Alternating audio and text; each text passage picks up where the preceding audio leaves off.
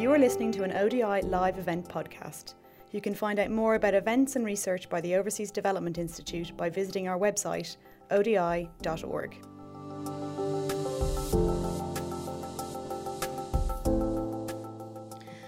Right, well, I'd like to welcome you all today. My name's Wendy Fenton, and I'm the coordinator of the Humanitarian Practice Network here at ODI. And I'm very happy to say that we had about over 100 people signed up to come in the room today, so I'm hoping that others will be trickling in as we carry on. And we have over 300 people in our online audience, so welcome to you as well. Today's event is going to focus on humanitarian response in urban areas. And this is also the theme of the 72nd edition of the Humanitarian Exchange, which I think you've all got a copy of on your chairs. And I think it's well known to all of you that humanitarian crises are increasingly affecting urban areas. And this is happening both directly through civil conflict, hazards like flooding or earthquakes, urban violence, or outbreaks of disease, and indirectly through hosting people fleeing these types of threats. And of the total number of displaced people, an estimated 75% of them live in urban settings. But despite this, humanitarian agencies who are used to working in rural contexts are still trying to understand how the challenges and opportunities of working in urban spaces mean that how they have to change in the way that they operate. Cities are dynamic. They rely on markets. And for humanitarian agencies, the size, diversity, and mobility of the displaced population or of urban populations can be a really daunting challenge.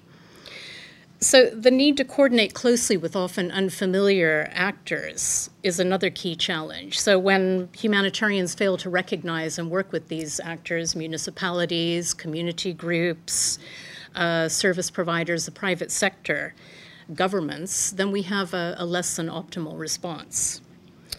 So drawing on articles in the latest Humanitarian Exchange and their own research and experience, our panelists are going to discuss what's different about providing humanitarian assistance in urban areas and which tools and approaches can actually help to make responding to these crises more effective. But before I introduce our speakers, I just wanted to remind you to put your phones on silent if you would, but feel free to tweet, and the hashtag is Urban Response. I'll be taking questions and comments from our audience in the room and online after we have the panel discussion, so hold your thoughts and questions until then, please. So without further ado, let me introduce our panelists. So on my far left is, and let's see if I can pronounce it right, Alyosha D'Onofrio. Alyosha is the Senior Director of the International Rescue Committee's Governance Technical Unit, where he oversees a team of technical advisors supporting IRC and partner programs in conflict-affected and fragile settings around the world. And he's worked with IRC since 1997, joining the agency in Bosnia as a program manager of a network of information and legal assistance centers for returning refugees. Between 1998 and 2000, he worked on facilitating the first return movements to volatile urban areas in southeastern Bosnia. And from 2000 to 2004, he was the executive director of the new IRC UK office here, before moving to DRC in 2004 as country director, where he was from 2008 to 2011. And then he was the regional director in the Africa Great Lakes program, and finally program development director for Africa before his current position. So very experienced in this area. Diane Archer, who's on my immediate left, is a senior researcher in the Humanitarian Settlements Group and team leader of Cities and Climate Change in the International Institute for Environment and Development. Diane managed the Urban Crises Learning Fund at IIED from 2015 to 2017. I think you're going to say a little bit more about that later. And her other areas of focus include urban climate change resilience, community-driven development, and inclusive urban development. And before she joined IIED, Diane worked at the Asian Coalition for Housing Rights in Bangkok. Then we were going to have Daniel Dykert join us from Kabul. I don't think that's going to be possible now because the connection, we weren't able to establish a stable connection. But we're very lucky to have with us today Ruta Nimkar. And Ruta, I don't have your bio in front of me, I'm sorry. But Ruta actually wrote the article in the edition on a new hub community service in Afghanistan, which we were going to talk about today in any case. So we're actually very lucky that we've actually got Ruta in the room.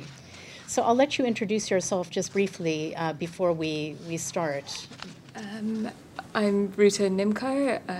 I was the former regional head of programs for Central and Southwest Asia for Danish Refugee Council, and in that capacity I covered Afghanistan, Pakistan and Iran.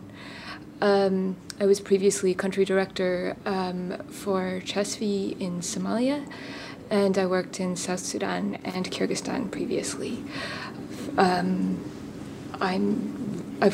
really excited to actually be here to talk about practical implementation as well as theory. That's great. Thank you so much, Ruta. And then last but not least is David Sanderson. And David, there we go. No, I got the wrong page. Sorry. Yeah. Sorry, David. So David's had over 25 years of experience working across the world in development and emergencies. From 1994 to 98, he was the project manager at the Oxford Centre for Disaster Studies. And David worked for 8 years for CARE International as head of policy and subsequently regional manager for Southern and West Africa.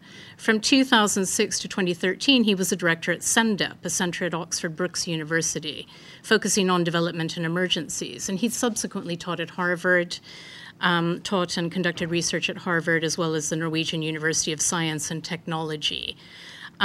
David was appointed the inaugural Judith Neilson Chair of Architecture at the University of New South Wales in February 2016, and he's just begun working on a new joint HPN-ALNAP Good Practice Review on humanitarian response in urban areas with the support of an expert advisory group. And we're expecting that publication to come out in February 2019, so look out for that. So now, we're going to spend about 50 minutes or so having a discussion with our panelists. Then I'm going to open the floor for questions and answers. And I wanted to start off with Alyosha. Alyosha, in your lead article for the Humanitarian Exchange, you pointed out that there's been a lot of talk as to what's different about providing humanitarian assistance in urban contexts. But you said that the specificity of those differences and the implications for programming have been difficult to pin down. So what do you think is distinctive about urban settings? And how should humanitarians be adapting programming approaches and engagement strategies to take these into account? Thank you. So it's funny, when I was sort of rereading the article over the last few days, I was thinking, actually, I'm not sure that I completely dodge the bullet of the accusation I throw at everyone else, which is that oftentimes we find it really, really tricky to be specific about what we mean about doing humanitarian work in an urban setting. What's the distinctiveness of that urban humanitarianism or urban response? The reason, as I said in the article, I think we struggle with that often is that there are a bunch of accumulated bad habits, if you like, about how we work as humanitarian agencies in general, and that this involves often being quite context blind, being specifically blind to our own power relations in relation to the communities and the local stakeholders with which we work. And I think that what tends to happen is that people then project onto urban settings all these characteristics that they've often ignored in rural settings, or in a camp-based setting for that matter. So, for example, you'll hear people say, well, there's sort of local power centres and things like this. Well, there's local power centres in every village, but oftentimes these are ignored or marginalised. And so what we do is we sort of project onto the city things that sometimes are really just a reflection of our own blindness in rural contexts. So that said, then what do you pull out? As obviously there's something, you feel that it's different, right? You know that there's something distinctive about a city, an urban environment, as compared to other environments. So what is that, and how do we sort of grasp that? How do we conceptualize it?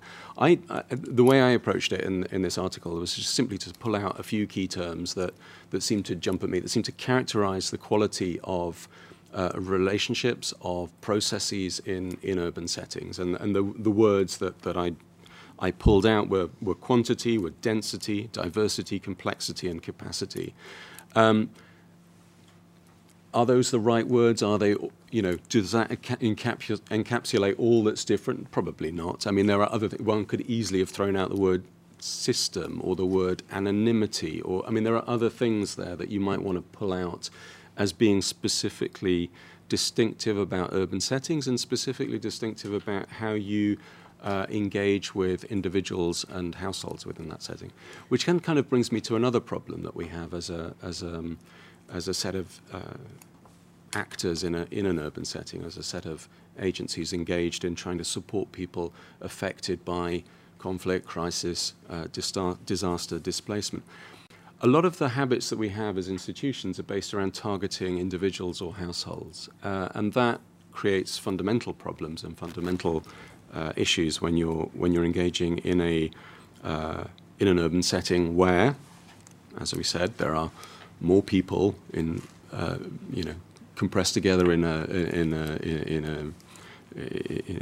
the density is higher, where there is a diversity of characteristics and conditions. And one of the things that we one of the sort of blind alleys we often go down, I feel, as humanitarian interveners in these settings, is to say, well, how do I find the refugee? How do I find the displaced person? How do I find that target beneficiary that I and my donor are looking for, right? And that's actually kind of the wrong question to be asking, and it's the wrong approach, in my opinion, to solving problems faced both by those individuals you think you ought to be looking for and by the people around them. So I think that's one of the kind of fundamental struggles and why we have difficulty getting to specifics a lot of the time. And so we often get involved in some very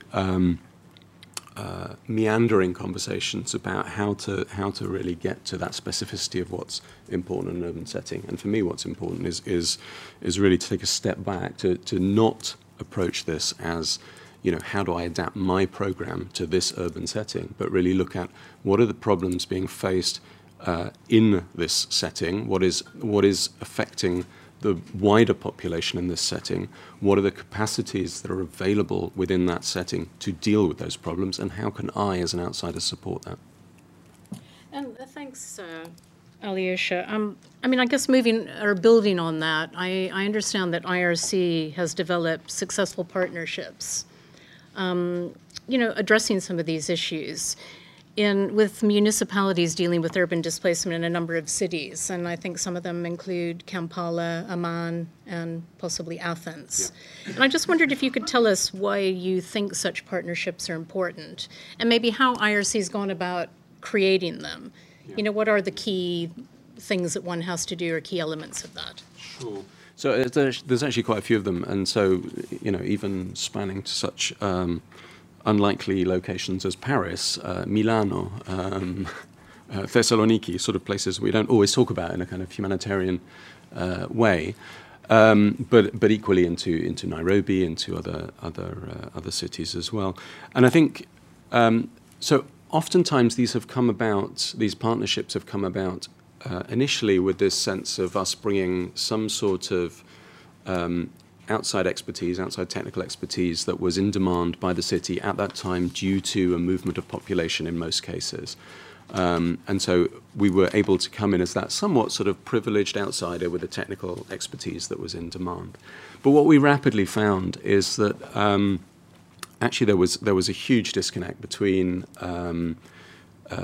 different actors involved in that urban setting. You don't always have very joined up conversations between donors, national government, intervening actors, and the municipal government.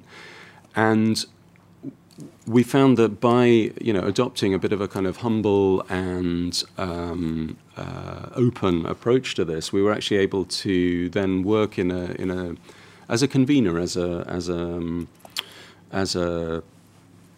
almost like as a guide to some of the complexities of operating with the international aid and development system.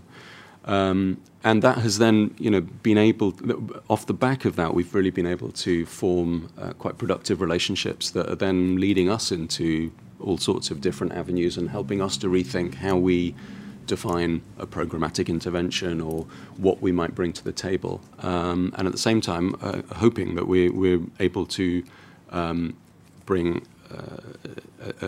a body of knowledge, a set of relationships, and to open some doors for our partners in different municipal governments who also are interested to understand better this slightly crazy world of humanitarian actors and humanitarian development donors. So it's a two-way street, and I think there's been a good flow of information and learning across the different bodies and groups. Yeah, and I suppose I think your colleague Samir Saliba, in his article, also highlighted the fact that it is about that relationship building, isn't it? Because often we want to focus on the development of a new tool, and tools are very useful and important, but on their own, they're not going to necessarily do the things that we want them to do. So that relationship building, I think, is critical. Absolutely, and I think oftentimes there's either a sense that relationship building takes time, and I don't have time. I'm a busy humanitarian. I've got to respond. I have my log frame I have to report against, and all this sort of thing. And other times, I think there's also a barrier that comes from perhaps not knowing how to navigate one's way in relation to an urban municipal government or the systems and so on that one finds there. I mean, one of the great things, and speaking about Sam Saliba in particular, one of the great things that we've been able to do is mobilize this kind of urban planning expertise and knowledge of cities and how cities work elsewhere to then have a different type of conversation and start a different type of relationship, which is, I think, also very, very conducive to building that trust and better starting point for exchange of ideas. Thanks. Diane, moving on to you. Diane, I wonder first, before we get into, I've got a question or two for you, but before we get into that, I wonder if you could just tell the group a bit about some of the research that has informed this humanitarian exchange. Thanks, Wendy. So as you mentioned before, we've just completed a 3-year program called the Urban Crises Learning Fund, funded by DFID. And that has generated around 80 different pieces of, or different publications, briefings, research papers, toolkits, some of which are outside for you to pick up, and also has informed some of the papers in this special issue as well of Humanitarian Exchange. We had 4 separate calls for proposals, which generated research around the world, really, in Asia, Africa, Middle East, also Latin America, on a variety of topics. And we also had 2 learning consortia, one led by IRC with NRC and World Vision, and one led by Habitat for Humanity with Oxfam, ODI, and UCL. Which separately, the IRC one developed some tools and guidance notes for use of these tools specific to urban areas. And the Habitat for Humanity Consortia investigated using Haiti and Bangladesh as 2 case study countries, various approaches to accountability to affected populations, but also thematic issues like water and sanitation. So that's in the special issue as well. Thanks for that. Diane, humanitarian agencies, and I think Alyosha's already mentioned this, they've started to recognize the need to do things differently in urban settings. But as we know, responses still fall short. So how do you see the relationship between humanitarian agencies and the local population? I mean, is now the time to develop better links between humanitarian and development interventions, for example? Thanks, Wendy. I think definitely there is a realization now that there is a need for better linkages or between humanitarian and development interventions when we're looking at urban contexts, and also that this provides an entry point for resilience thinking, so for implementing forward-looking interventions that prepare for the best possible recovery and best possible future post-crisis. It's also a chance, I suppose, to try and address the various global agendas, the Sustainable Development Goals, the New Urban Agenda, the climate change agreements. Basically, there is the opportunity to build local capacities to address these various international agreements through humanitarian interventions as well as development interventions, and particularly so if we do them hand in hand. So I suppose there are three things perhaps that humanitarian agencies working in urban settings could do when taking a more forward-looking perspective, which is firstly to recognize that they are operating in places that often already have existing deficiencies even before the crisis in question. So around the world, we have 1 billion people living in informal settlements. If there is then the added pressure of a displaced population or a major disaster, that creates a whole different scale of need as well. We also need to recognize the potential for future shocks and stresses, including climate change. So in the response, are we making sure that households that get relocated aren't put in a place that means that they're vulnerable to sea level rise 10 years down the line, for example? And I think we also need to recognize that urban areas don't exist on their own. They're linked to their hinterland in terms of flows of people, but also flows of goods and natural resources. They rely on natural resources outside the city as well. So bearing all of that in mind, I think building on what Alyosha said, complexity, diversity, capacity that exists in cities, I think we can make the most of those by taking a more collective approach and building on past urban development experience, particularly the approach of area-based approaches has many similarities to slum upgrading approaches that have been applied quite successfully around the world through processes of participation and co-production to ensure more integrated urban development. So there are lots of opportunities there for area-based approaches to build on that type of experience in the past. And this also helps local affected populations to develop their capacities in various ways, to build social capital, to be empowered in negotiating with different actors in the urban area, to develop skills in construction or managing finances, and also just the process of engaging in reconstruction or supplying services and negotiating with the state can be a process of rehabilitation after a crisis.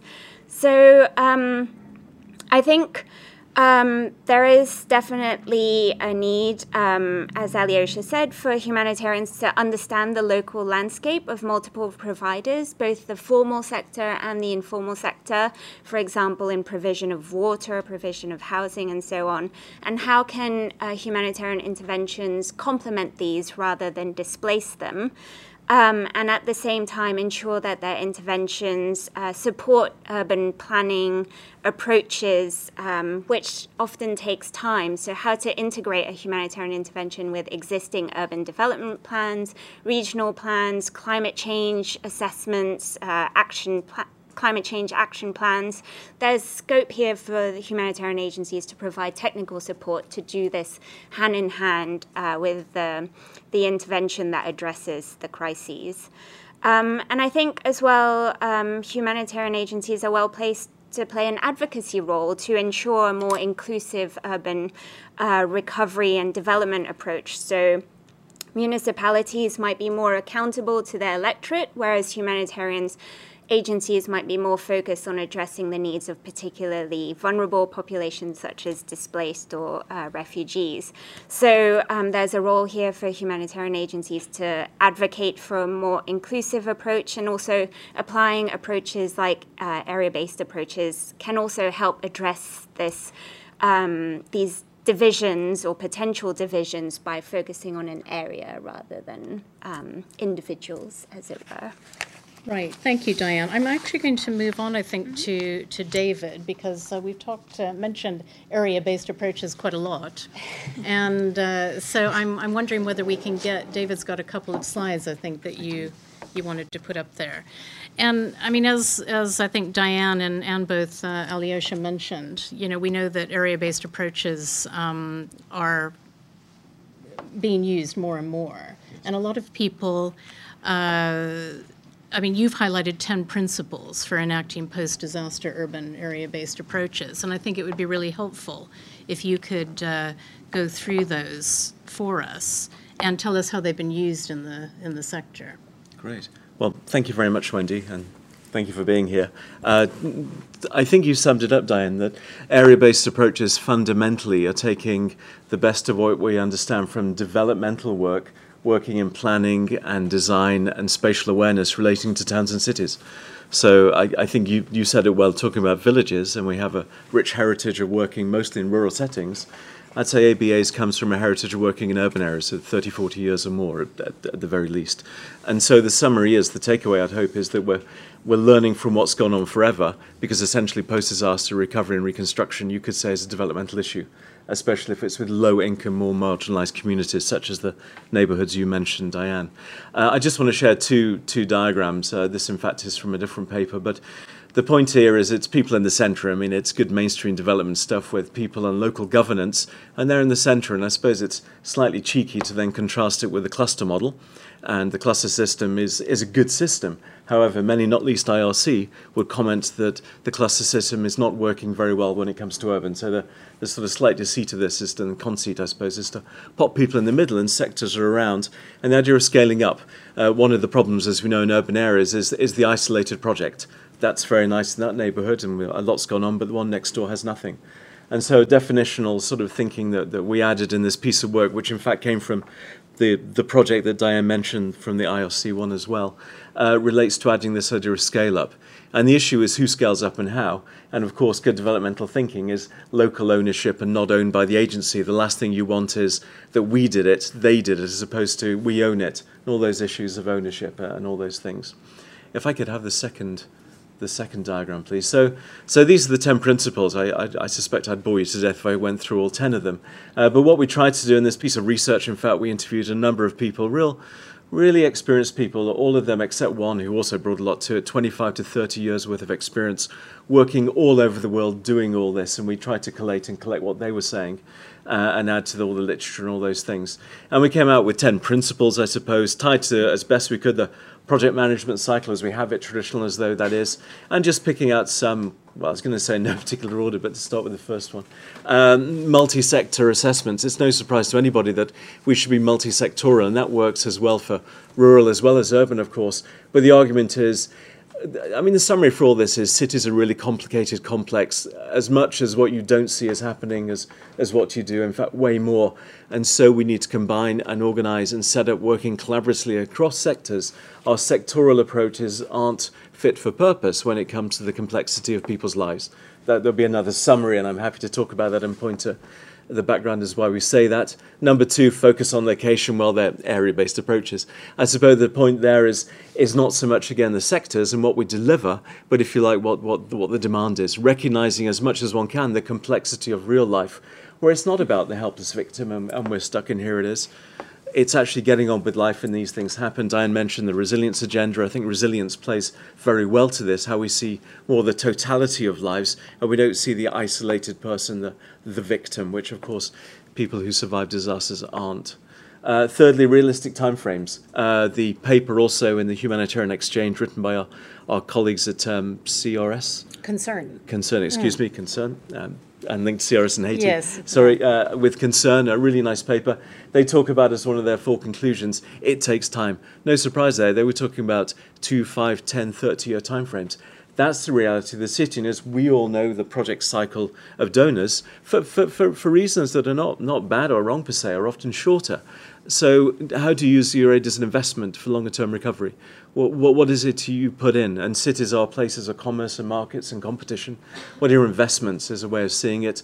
Number 4, people-centered approaches. Whose reality counts? The Robert Chambers thinking from 23 years ago now, whose reality counts. It's not the agency, it's people themselves. And of course, the quicker you give away interventions and don't own them, and ideally never own them in the first place, is the point where you get to some of the ideas about longer term investments.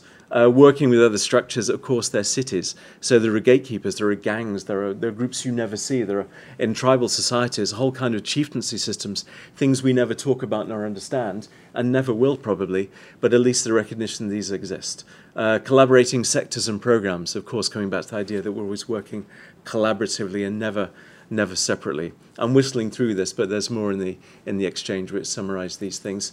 A really dull but important one, nimble internal systems. Those we interviewed were invariably from larger organizations. HR, finance, have their own missions and needs and appropriateness, and of course, who would say anything other than that's vital? But the argument here is that ABAs need a different approach, that agencies need to think differently, because this is long-term developmental thinking, actually, and HR and finance and other functions have a critical role to play in aligning itself to flexibility. And that brings me on to adaptive management, some of the work that Ben Ramalingam and Chambers again are doing at IDS. Adaptive management, really interesting, that we mentioned the log frame, which we all love, and Marmite moment of the log frame. I actually think they're quite good. I'm sorry to tell you. But adaptive management is trying to go one step further about flexible systems, about open-endedness, about being more responsive and less fixed, which we all know for decades is important.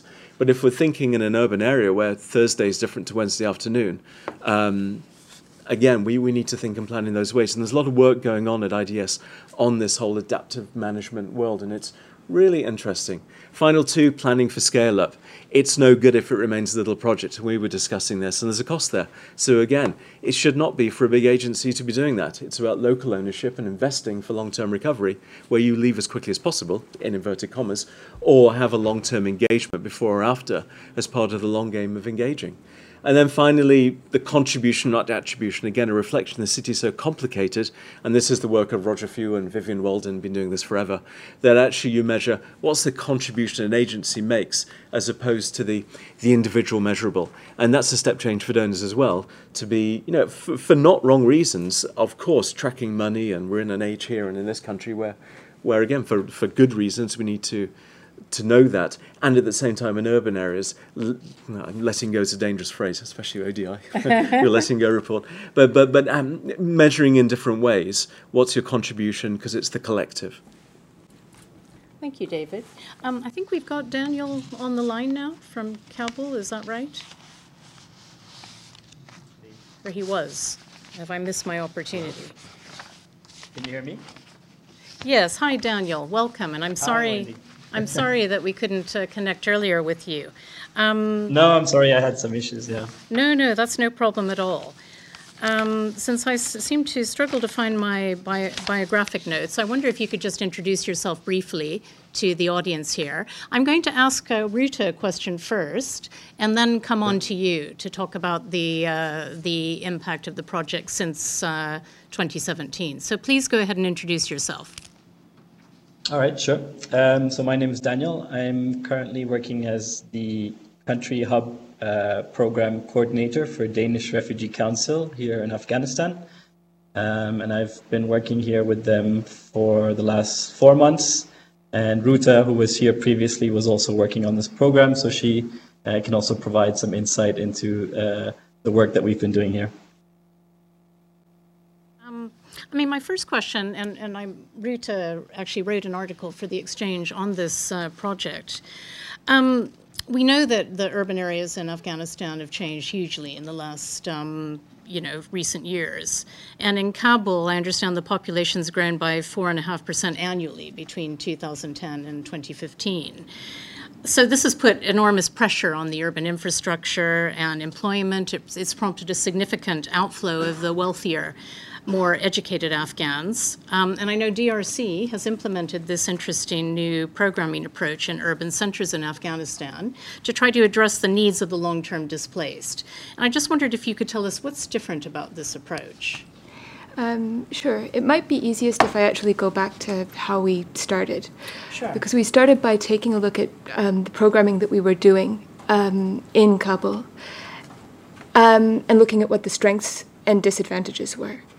And we found, as Aloysia said, that we were extremely tied to log frames. We did cache programming that was designed to target the most vulnerable people coming in from areas that had been taken over by armed opposition groups. They were the poorest of the poor. We gave them enough to survive 1 month, and that was it. In another corner of the city, we did programming designed to support general protection outcomes. And in a third corner of the city, we did programming that was targeted a little bit more at the longer-term displaced and also those who might consider emigrating outside of Kabul. The links between the programs, to be honest, were not strong. So in terms of what that means in terms of impact, it means we're not doing what we can. So we stepped back to say, okay, what's happening with people and how can we do it differently? An urban area, or Kabul in particular, was basically in the center of a two-way crunch. So people were coming in from areas that had been affected by conflict. People were going out because of the pressure on infrastructure and the opportunities that were elsewhere. Within the flow of people, we as DRC wanted to see where we could place ourselves in order to be useful to people, basically. So the first thing we tried to do was see where people went. When people came in after a conflict, the first thing they did was register with the government authorities. Then they moved out to peri-urban areas where they did their best to make a living. People closer to the center were more likely to be wealthy and were more likely to emigrate abroad. People further out were more likely to not be well off and to be struggling just to overcome the consequences of having moved after a conflict. In terms of what that meant the DRC could do in a combined way, honestly, it was difficult. You look at all this movement and you say, well, what am I supposed to do about this? And so we figured that the best thing we could do was follow where people were. So if people were coming in from a conflict, we could set up something close to the first place they went. That was the government offices. At that same center, we could attract people who were better off and who were looking for increased opportunities. For the people who went out to urban areas and who settled in urban areas, that's the most vulnerable, most affected by conflict, we could set up smaller scale community centers, basically. And in all of the centers, we could provide all of our services. So basically, if you went to a center, whether it was in the center of town or outside, you could access a wide range of services, and it wasn't a kind of a situation of us sticking to our log frame. It was a question of us saying, this is what we have, what do you need? And if you need more, how can we get it? So that was the principle that we started off with. So the idea was to say, where are people moving? Where do urban areas fit within this movement? And where can we as a humanitarian actors put ourselves? The first thing was that required stepping back from what we were currently doing. It required throwing the log frames out of the window, at least for a day. After that, after the concept was developed together with all the program managers, honestly, it took a long time to convince donors of things. And it took a long time to set up a system that was adequately flexible. One of the things, we had quite a bit of luck with donors, because once we started setting up, we found that what was happening in the centers wasn't always what we expected. The Kabul was a typical example. We had a child-friendly space that we anticipated would be used by displaced people when they came to the center. We anticipated they would drop off their kids, go to a government office, register at the government office and come back for their kids. But to our surprise, we found host communities basically using the child-friendly center as a nursery. Now, normally in day-to-day humanitarian operations, you get panicked. I'm not going to be able to reach my targets. What am I going to do? This really sucks. But actually what we did was we went back to the donor and we said, this isn't meeting the need we thought it would, but it's meeting another need that was not addressed that actually could be equally important and is equally important if you want to address migration as a whole in Kabul. And in that respect, we were lucky. We had donors that listened to us and let us keep on going. At a certain point in time, we found that we placed too much emphasis on the hub in the center. We needed to also start doing more in peri-urban areas where there were people who were more vulnerable, and we needed to change our approach. So if I'm not mistaken, and this is where I think I should switch to Daniel, we're looking now at basically changing the emphasis more to peri-urban areas and away from central centers. But basically, the difference in it was stepping back from what we're doing, trying to think about where people are going, and trying to think about what we can do along their route. Thanks for that, Rita. Daniel, I wonder if you wanted to add to that and maybe talk a bit about some of the lessons that have been learned sort of a year on from this approach having been fully implemented. Mm-hmm. Yeah, sure. So, I mean, it's, as Ruta said, it's been challenging, and it's definitely been a learning process. Our community centers are primarily placed in urban and peri-urban areas. And what we've noticed there is that because you have so many different fragmented populations within these urban areas, community acceptance becomes even more important in setting up these community centers and getting people interested in coming to the centers and accessing the services. And also, access becomes more of a technical issue. So a lot of people, they would travel. Some communities might be in the immediate vicinity of the community centers, but there's also people that are further out that are also interested in the services. And for them to be able to access these centers, often the cost of that transportation can be a barrier for them to come and access these centers. So that becomes a big sort of consideration when we're trying to set up these different sites. Also, outreach and coordination take on a very different set of challenges. For example, in these sort of urban settings, you've got a lot more actors and opportunities that you're essentially competing with. So it's difficult to get the attention of communities and to keep that attention. A lot of the activities that we provide are very much focused on information sharing, awareness raising. We also provide direct services, but those are often limited due to limited resources. And there we have to be more selective. But I think one thing where we managed to be quite successful is to convey the community centers as a place that anyone can access, and as a place that primarily provides information, referrals, and a place where people can come to access other service providers and even get information about how to get support from the government. So I think that's worked quite well. Another sort of key learning point has been that because we're working in a setting, we're working in a protracted crisis setting. So you have populations that have been displaced almost 5 years ago, but then you also have new populations that are being displaced to these areas, on a regular basis. So it's a setting. We're not exactly working in an emergency setting, but we're also not working in a development setting. We're somewhere in between. And it's hard to sort of figure out, what kind of support should we be focusing on.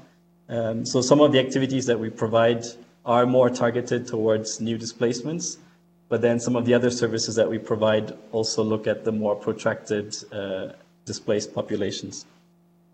But all of this, it comes with a cost. So setting up these community centers is a very expensive process, and it takes time for people to become aware of these community centers, to access them. So that impact, it takes a long time to develop. So that's something we're sort of struggling with and trying to address as we keep working on this program. Daniel, thanks for that. I just wondered if you could talk a little bit about your relationship with the government. How do you work with the government? At what level? And do you think their engagement they've been sufficiently engaged, or you've been sufficiently engaged with them?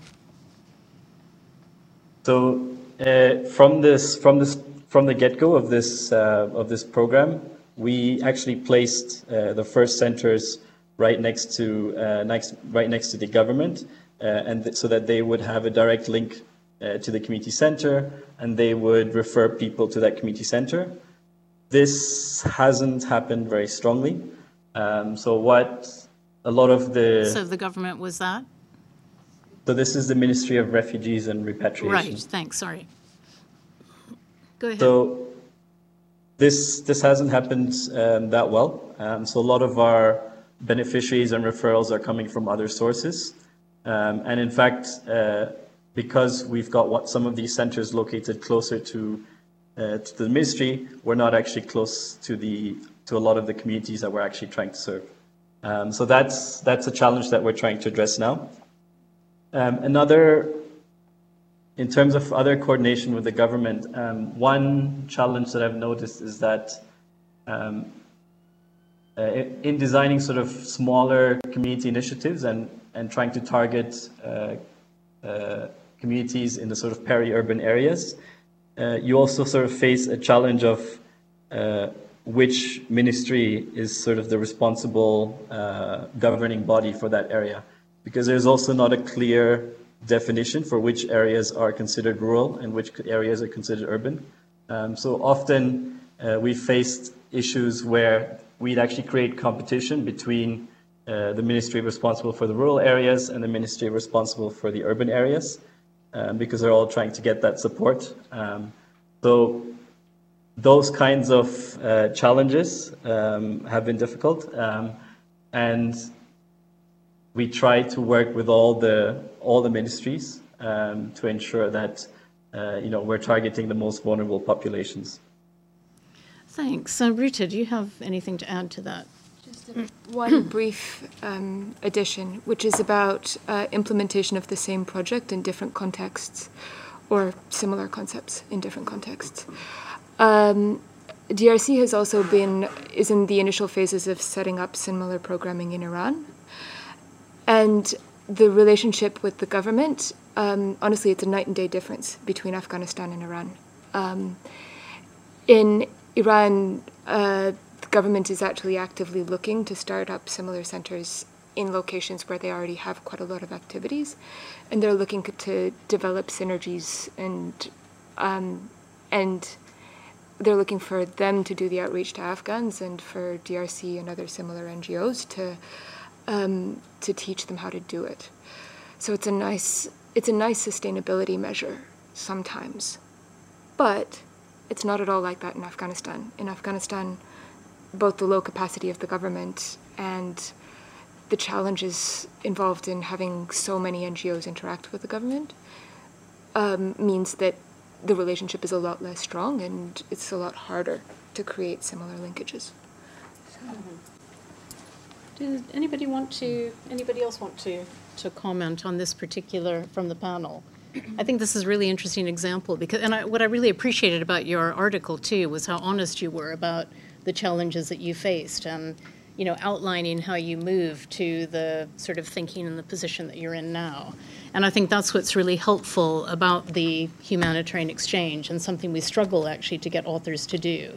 Most want to talk about just how wonderful their programs were and how well they worked, and trying to get people to talk about the things that that didn't go so well and how they had to adapt them, and what they didn't understand to begin with is quite a challenge. So thank you for that. Diane. Sure. I found it really interesting to hear about the community centres and the role that they play in providing access to information to displaced populations, for example. And I think the research that IIED has been involved in has shown that often refugee groups themselves that are more established can also play that role in certain contexts. So, for example, in Kampala, which receives quite a lot of different refugee populations from Somalia, Congo, also IDPs from Acholi area. The Somali community plays quite a dominant role in sort of receiving new arrivals and helping them get set up with a local business and so on. Similarly, the Congolese refugees, when they arrive, there are Congolese church groups that help support them and have centres that provide support and so on. So I wonder if that's also an entry point in places where such communities exist, where humanitarian agencies can support these existing mechanisms that might be quite self-sustaining as well in the longer term. Other research in Delhi as well, looking at refugees from Afghanistan, showed that church spaces played a very important role as a place for refugee communities to gather, especially in a setting where they felt quite marginalized because they were not from the dominant religious groups, and that the churches were safe spaces where they felt they could have community activities, and so they received support from NGOs as well. Thank you. I mean, I guess just to sort of follow from that, my initial reaction was very similar, but flipped around the other way, was just to sort of say, well, what were people doing under other circumstances? So in the absence of there being a centre in a peri-urban area or wherever, how were people accessing information? What kind of networks were they building anyway? And again, was there something that you could build from with that? Okay, so basically the way it works for people coming into Kabul is that communities, people travel in groups. And there's a group, there's elders. The elders appoint a representative to go to government agencies to file a petition to try to get support. And that one person is also the person who brings back information, because he's the representative of the community elsewhere. For all intents and purposes, what that means is that person's a gatekeeper. If you have a good gatekeeper, fantastic, nothing to worry about. But if you don't have a good gatekeeper, then not so good. It doesn't work so well in terms of outcomes for the average person in the community. So, yeah, it was basically a gatekeeper model. And even if you take a look at mixed migration flows for Afghans, it's something similar. People travel in groups, and there's one person who often does the representing. Thanks, Ruta. Daniel, I'm going to ask you to stay on the line if you can, and if the connection can be maintained, because we're going to open the floor now to our audience in the room and online for questions and comments, and some of them may be directed to you. So is that all right? Yes, sure, I'd be happy to. Okay, great. So we've got about 35 minutes or so for this next session, and I want to open the floor first to the audience in the room. I've got several questions online too, so if nobody raises their hand, I'll move straight to the online audience. So please, the floor is yours. Could you please identify yourself and let us know if you're directing your question to any panelist in particular. Any questions or comments? Gentleman in the first row. Thank you very much. Thank you very much. Is it on? Okay. My name's Jonathan Parkinson. I work for IMC Worldwide. My question isn't specific to any particular panelist, but it's about area-based approaches. And I'd just like to explore whether it's really the area or is it the community within the area that is the focus of the humanitarian assistance. Thank you. I'm going to take 2 or 3 questions before I go back to our panelists. Anyone else in the room? It's that post-lunch period. Oh, we've got somebody here. Good afternoon. My name is Kitty. I work for Plan UK. I used to work for DRC in Afghanistan, so I know the HUBS project very well, I think. But I have another question, and I think it's mainly directed at Alicia, but anybody is free to answer. It's more, I think, a general observation is that in general, but also here in this discussion, there's not a lot talk about the political agenda, because I think in urban context specifically, you have a high risk of a political agenda which is being put into the humanitarian context and the response. So I was wondering if anybody would like to comment on that, about analysis being done on that, and also I think how to specifically address that from an implementation point of view. Okay, thanks very much. Anybody else? Front row here. We'll take one more in the back after that. Hi, this is Amelia from CARE. In terms of the Afghanistan project, at first I was like, okay, this is almost like an anti-area-based approach in terms of setting up a focus point where people can come to you for needs. And I'm wondering, just through your sort of monitoring and evaluation of the project so far, you noticed that host communities have been very much one of the main group of beneficiaries. Has it inadvertently become quite geographically focused, or is it almost like a network rather than a network of people rather than a geographic focus of people that are using the services? Okay, thank you. And final question, Simon. Thank you very much. Thinking about Simon, could you introduce yourself? Oh, hi, I'm Simon Levine from HBG upstairs. Thinking about what's different about urban, the specificity, of urban response. I was interested in the 10 principles for working in urban environments, and I was interested to hear comments on which of those 10 principles you think are not relevant to working in rural or non-urban environments. Okay, thank you very much. What I think I'll do is I'll start with maybe Daniel, just to make sure we don't lose him, and I'll just move around the panelists. You don't have to answer every question, just answer those that are either directed to you or you feel you want to address. Daniel? Mm-hmm. Sure, thanks, Wendy. I'll start with the question about the types of people that are accessing the community centers here in Afghanistan.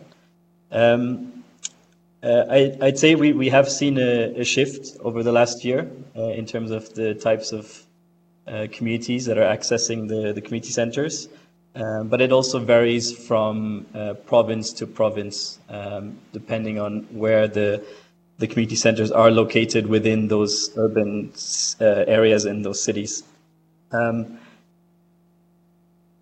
We do try to prioritize, partly because of our project and our log frame. In some of the community centers, we do prioritize undocumented returnees. So these are Afghans who are returning from Iran and Pakistan. So that's mainly in sort of the southern areas of Afghanistan. Whereas in Kabul, it is still largely the host community population that is accessing the community center. But I think it's also very hard to say, that these people are host community, because they were also previously returnees or IDPs, maybe 2-3 years further back down the line. So it's very hard to say, are these people newly displaced, or are they more or less vulnerable than other people? It's very hard to say. We try to keep an open door to all populations, and we try to also communicate that these services that we're providing are accessible to all these populations. And I think we've seen that have an effect also, because we are seeing more of a balance between the different types of populations that come to our centers. And I guess one of the other questions, maybe Ruta, you could address this, is Amelia's question about this being sort of inadvertently an anti-area-based approach, but has it turned into a geographically focused one? Is it more of a network-based program? I think the aim is definitely to make a network so that as people move, they can access different centers. Does it take time to do it? Yes. Especially in Afghanistan, you're dealing with a really kind of entrenched humanitarian response. The same things have been done for ages.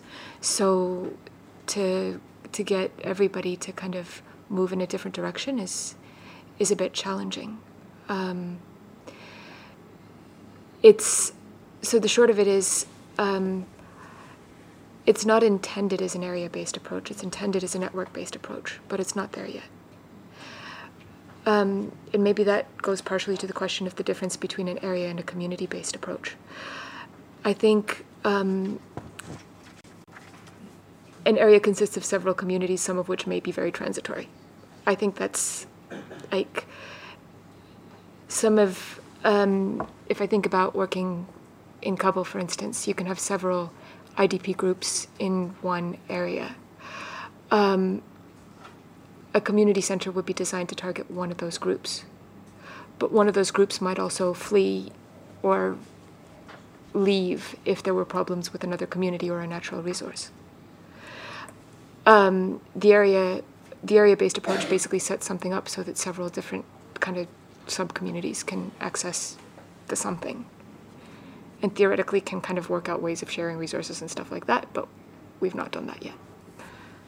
I think, though, that in your centers, if I remember from the article, you did in the centers offer different packages of different services to different people based on your assessment of what the needs were. And those assessments were made by Afghan people who were working with you as well initially. So there's an element of that too, isn't there? Okay, David, I'll just move down the row if that's okay. Great. Well, I'd love to take two of those, the first and the last one. Simon, I was looking at these 10 principles, and I think they all apply equally to rural. I have absolutely no problem with that whatsoever as principles, because I think they're good practice principles about how aid agencies should work with people from a developmental perspective. And so Robert Chambers is right up there, you know, the chief proponent of PRA, rural appraisal. So I have no problem with that. That doesn't mean I think that programming in urban areas is at all similar to rural. Because I think they're principles, and I think how you enact those principles then is different. I long ago stopped trying to even think about the idea of comparing the two, because forget it, don't even bother. And of course, if you look at the work of Neil Brenner, or of other people from Harvard, there's no such thing as rural-urban difference. To have urban means there's something that's not urban. Actually, everything is that. So there's a whole world there to discuss that, where our fundamental understanding of what a city is different. One definition is you can talk about density, where most people aren't farmers. And what's the other one? Density, most people aren't farmers, then something else. Well, that definition works quite well to cruise ships as much as it does to cities. And if you were in Nepal a couple of years ago, an awful lot of villages became cities. So there's a lot of thing about, and certainly I don't know what you think, but once you start to compare and contrast rural and urban, forget it. But I would say there's a principles, and how you then do it, I think, is different in many ways, because I don't think it's the same thing. I think it's different. Just on your point, yes. I think my understanding of area-based approaches is neighborhood approaches, is community-based approaches, a way of seeing a group of people, which is not perfect, because, you know, taxi drivers are a community of practice, whatever it might be. That's just a spatial way of putting it. As I understand it, because it comes from a planning tradition which is, you know, physical. Alicia mentioned systems. We could talk about systems or complexity in the same kind of way, or morphology, or we could choose a different one. And it seems to be that a lot of people have chosen a planning-based one, and so we're running with that one. But yes, communities, neighborhoods, people.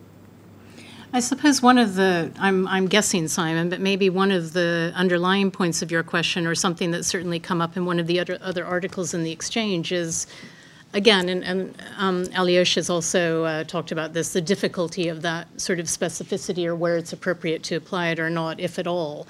And there's an interesting article at the end of the edition written by Elena Carpi, and is it Elisa or Elena Carpi and Camilla Buono, about the border towns in sort of the Syria area, Syria, Lebanon, Turkey, and about how, you know, this kind of push to focus on the urban, they're worried about us losing those kind of nuances, looking at people who may be living in a peri-urban area, but they're actually still relying on agriculture for their livelihoods. And there are things that we may not be understanding about the way that they live and operate when we're too sort of specific or rigid sometimes in our definitions or approaches. Diane. Yeah, sure. So just briefly on the area-based approaches one, I think because one of the key principles of an ABA is that it's participatory, you essentially do need a community to make it feasible, but that community can also be self-defined as well as geographically. So you might have religious communities within an area and different neighborhoods within that area. So I think it's a mix of the two. On the political question, I suppose if you take politics to be about power relations, essentially, then very clearly refugees or displaced populations in cities will face many similar challenges to other low-income populations or marginalized populations living in informal settlements, working in the informal sector in the city, who will very often be persecuted or as market traders, for example, if the municipality has a policy of trying to clear street vendors, or they may face exploitation by employers or by landlords. But on top of that, displaced populations might face additional language barriers or legal barriers. They might have no legal recourse if they do suffer any abuse or exploitation. And they might also be more exposed to sort of negative law enforcement or corrupt practices. And I think this is where there is a role for humanitarian agencies to act as advocates for this particular group of marginalized populations that might face additional challenges on top of those of the informal sector, recognizing as well that informal is not necessarily bad and that it's essential for many people to earn a livelihood, and that it would be too much of an ask to us, the humanitarian sector, to try and resolve all those problems, but at least to ensure that displaced populations or refugee populations within the city are not overly exposed to exploitation or abuse because of their status, and part of that is political as well. And maybe Alyosha will go into this a bit more, but also looking at the political agenda as part of analysing the context, which I think everyone has mentioned is important. Yeah. Alyosha. Yeah, tricky. So I think, I mean, in a sense, to Simon's question and to Katie's as well, I think the answer lies somewhere around sort of level of intensity almost, or something. There's something about because a lot of what we're talking about is just better aid practice, like good practices, just doing things that we say we should do in a variety of different contexts, but applying them to the specificities of an urban setting, and. You know, in a sense, one of the tricky things, I think, is it's hard to be making generalized statements about the specificities of those settings when one of the kind of key principles you say is pay attention to context, right? So, you know, there's an inherent tension there between saying, God, drive towards the specificities of that particular context you're working in, the particular power dynamics, the particular pressures and opportunities that exist in that space, and then sort of elevating that up and saying, well, generalizing across, 500 different cities, different contexts, we can say that, So, yeah, I mean, that tension is there. I do think, though, that there is a fundamental difference to on using some term like intensity to how you operate in a setting in which you have more people in a smaller space with, even if it's a cruise ship or a refugee camp, as compared to a more dispersed population. I think there are things that are quite different where you've got a multiplicity of political agendas at play when perhaps you might have a fewer of those within a more dispersed population, and so on and so forth. So I think there is something about intensity that then leads you very quickly to how you apply the principles, as David said, being quite fundamentally different. On this issue, though, of sort of just specifically on the political agenda, are you at high risk of being caught up in political agendas in urban settings? I mean, yes, you are, but you're also at high risk of that in rural settings. I mean, I can give you plenty of examples of we did programs on the Haut Plateau in South Kivu in the Democratic Republic of the Congo, and because we're intervening in an area where particular ethnicity dominated, we then got into trouble with political authorities in a different place because we were seen as being partisan or somehow linked to that. So that was not a rural, that was not an urban intervention. We very much got caught up into a political agenda. Yes, we got caught up in the political agenda in an urban setting, as it happens, but as a result of a rural intervention. So I think, there's greater risks because for a variety of reasons. And again, this isn't about there being more political.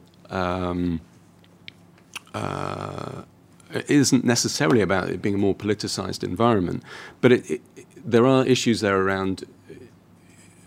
I mean, there's greater visibility generally of what you do in an urban setting, right? You can't dodge your failings so easily. You can't sort of brush things under the carpet so easily. And I think a lot of, and this is going back to the point I started with, a lot of what we do is, we're quite power blind in a lot of different contexts, blind about our own power in relation to that, our relative power in many settings.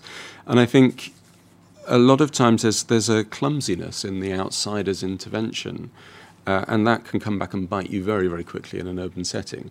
So I guess the sort of, again, to come back to that very common refrain, context is all important, and what that means is not just doing a one-off analysis. I mean, you'll see in the exchange we talk about a colleague of mine talks about one of the toolkits that we've developed and have used in a setting. But it's not really about just sort of having a snapshot and thinking, okay, I've done that, check that box. I now know what the political economy of the situation is. Great, I can now go ahead and do what I was going to do anyway, and get back to the joys of my log frame. But really, it is about, and I also do like log frames under certain conditions and with a certain adaptive space built into them.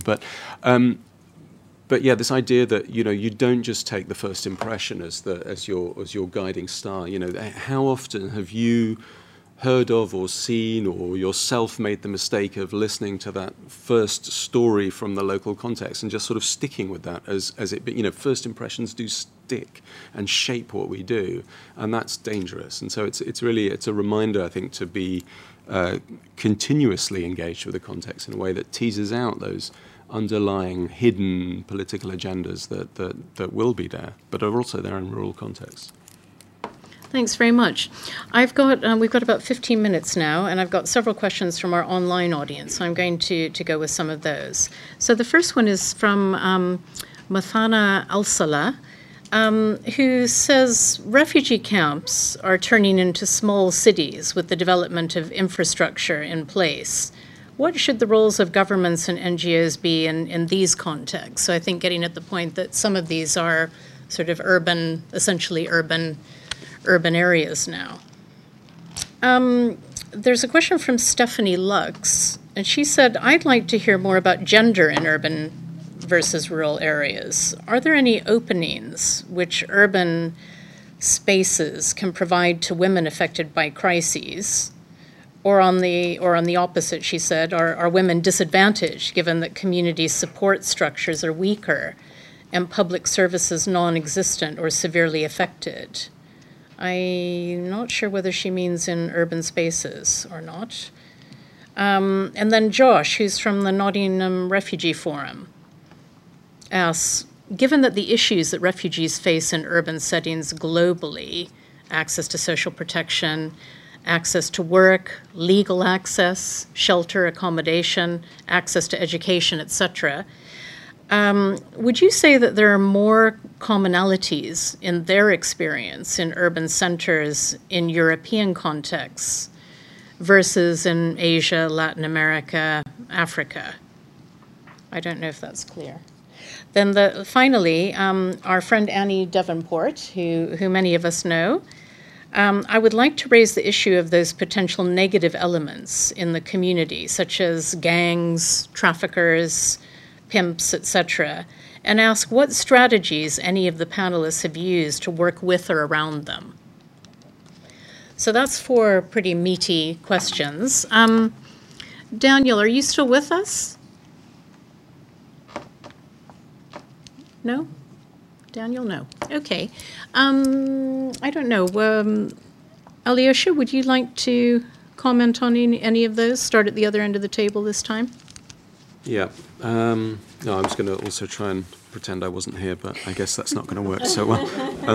If you need me to repeat any of the questions, I can do that. So on the challenges refugees face globally or people fleeing from Yes, the refugees turning into small cities, and what's the role of government? No, actually, I'm sorry. I meant the third question about sorry, commonalities in sort of experience of displacement. It seemed to be turning around that. I mean, I think it's sort of yes, but, isn't it?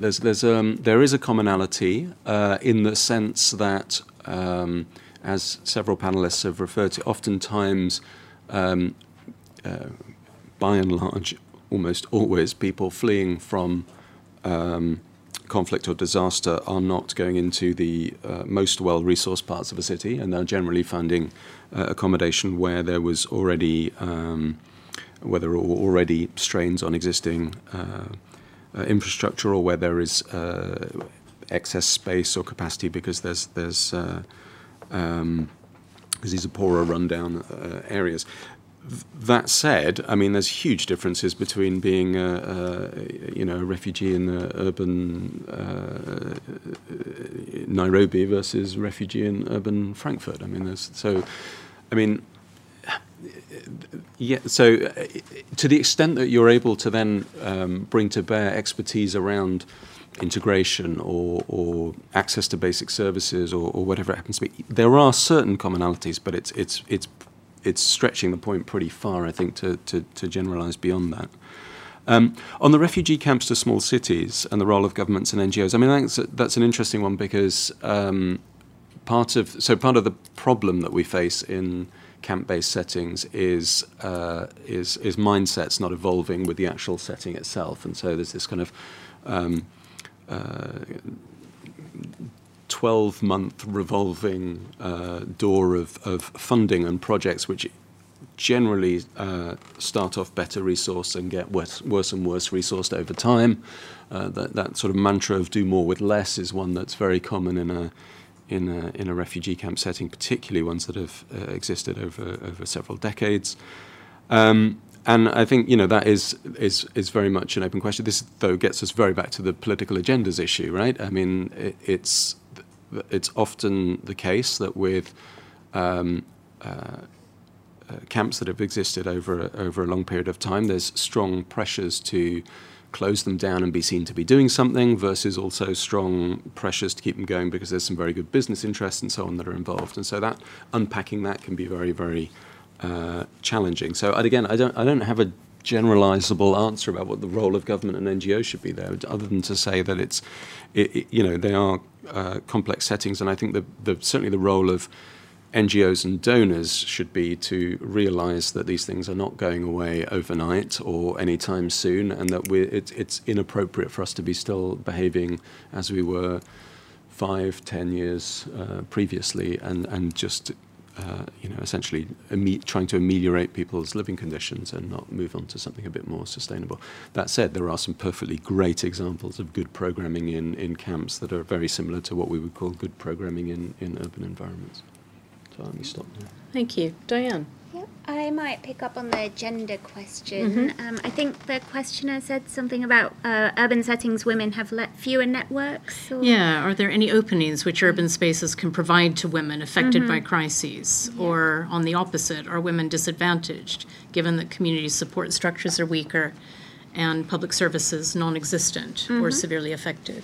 So I might argue that actually in urban settings there might be stronger community networks amongst women, for example, savings groups or women's groups around women who have home-based work. But despite that, or putting that aside, I think a lot of women do rely on home-based enterprises to earn a livelihood because it offers more flexibility in terms of aligning with their additional caring duties or domestic duties. And if we're talking about a disaster or displacement, they might lose the place in which they work, which means that there is an opportunity here for very targeted approaches aimed directly at women, for example, through cash schemes. And we actually have a paper here that's around emergency cash transfers and women's economic empowerment in post-earthquake Nepal, which shows that actually cash grants schemes which were targeted at women could play a role in changing gender relations in the home by providing money to the women. It meant that they felt more liberated to take decisions about how to spend domestic funds, as opposed to if the money was earned by the male head of the household, who would then generally just spend the money as per his priorities. There was also the opportunity through Cash for Work programs to offer more flexibility to meet women's specific scheduling needs. So, for example, if they needed to be at home at certain times of day to provide meals, they could still work on these Cash for Work programs, which I think Oxfam was leading in terms of post-earthquake reconstruction and clearing of debris. So there are opportunities, but I guess this would apply in rural settings as well, but to tailor programs specifically to meet the needs of women, as it were. And I also read a paper recently that was quite interesting that said women are not necessarily the most vulnerable when we're talking about displaced populations, and that looking at Syrian refugees, women were actually a lot more adaptable in terms of finding alternative income sources, and young men were more likely to feel sort of lost or struggling to find something to do with their time. And so it's, but definitely we do also need to consider the gender relations, and depends on the context again. Context is everything. Yeah, gangs is a more tricky one. Again, I think if we're talking about area-based approaches, in Haiti, there was some research that showed that the gangs had to be integrated into the programming because they were essentially gatekeepers, or if you didn't involve them in the programs, then there was a potential for conflict to erupt. But I won't say too much on that because it's not my area. Okay, thanks, Diane. David. Golly. I don't know what to say, actually. I want to speak to Annie, of course, because a lot of us know Annie Davenport. And I think you said it. I mean, I'm sort of verging on saying the utterly bland and obvious, where, of course, it's negotiating with power structures. And if you ignore power structures and governance that exists, that's at your own peril, literally, personally. And so there's an issue of do no harm to yourself as much to anybody. I'm sorry to say I can't add any more than that, but I know others in this room would actually know quite a bit about that and experienced it, especially from Haiti and elsewhere. Just picking up on the camps as cities, I work in a design school, an architecture school, and the number of people I meet who say camps are cities, therefore why don't we build big buildings and do stuff, utterly misses the point.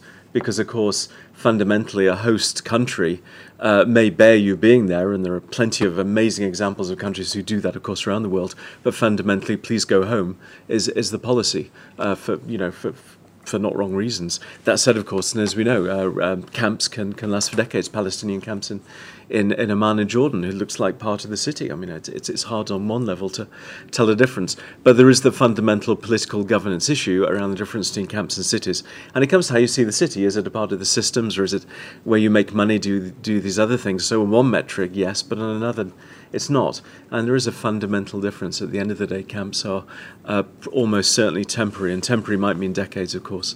But that is different, and that's a different way of seeing things. Thank you. Ruta. I think I'm going to try to connect the camps, cities, and European refugee response questions by basically saying that I think that one of the things that we as NGOs and the international community need to do better is to find out what people are already doing and how we can enhance it. And we have a bit of a tendency to do the reverse. We have a bit of a tendency to study things from A to Z, to say, okay, we have this result, this outcome, this perfect model. We apply it to everything in the world. But often the people we're trying to work with are already doing things, and often it's the most effective thing there is. And if we can help them to scale up what's already there in the different contexts, if we can re-envision our role, then maybe we'll do a better job. And that leads me very nicely to my last question before we have to close this. And I think you've already provided your answer, Ruta, which is really for the other panelists. What's the one key suggestion you would offer to help humanitarian agencies engage more effectively in humanitarian response in urban areas? Let's see. I think I'll pick Diane as my first victim. So I suppose it's a case of recognizing that humanitarian crises will amplify and also be amplified by existing deficits in the city in question or the town in question. So there's definitely a need to understand the existing complexities on the ground.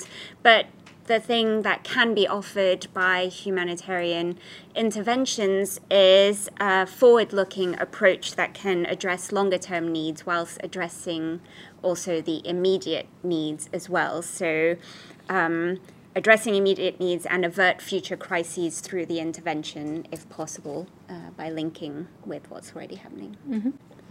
David? Yes. Furiously scribbling? Yes. Yeah. There are 2 semicolons in this. And of course, the first one is to listen, and that's the perennial. If you look at any of Mary Anderson's stuff, it's always about listening, and that goes on to assessments and all that stuff. But actually, it's listen. And related to that is deciding what we won't do. An assumption you can fix it is no longer an issue. It probably never was in the first place. But what you won't do is at least as much of the conversation. And as part of that is what do you invest precious funds, which are short-lived, for long-term impact. Thank you. And last but not least, Alyosha. So I guess if the future is urban, and we seem to all agree on that through whatever sort of set of stats that we use. So if the future is urban, then humanitarian agencies that are not staffed and skilled to work appropriately in urban settings are not fit for purpose. And by that metric, most of us, I would say all of us, are not fit for purpose right now. So the one takeaway I would say is that this is not an optional fad. It's really important for all of us to invest in changed practices. And that means not, by all means, download our toolkits. Great, use them, great. But it's actually about investing in the right sets of skills, the right people to be able to work appropriately in urban settings. Thank you very much. And with that, it's time for us to end this session. I wanted to thank everybody again, especially our panelists, for joining us today, and our audiences in the room and online. There will be a video of this event on the ODI website, I think, tomorrow. So please do let other people you know who weren't able to come, let them know about that so they can watch it. And I hope you'll join us for tea, coffee, and further conversation outside the room. So thank you very much. Let's give a round of applause.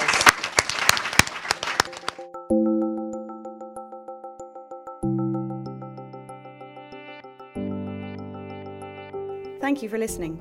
For more ODI live event podcasts, find us on SoundCloud or subscribe to the Overseas Development Institute podcasts via iTunes.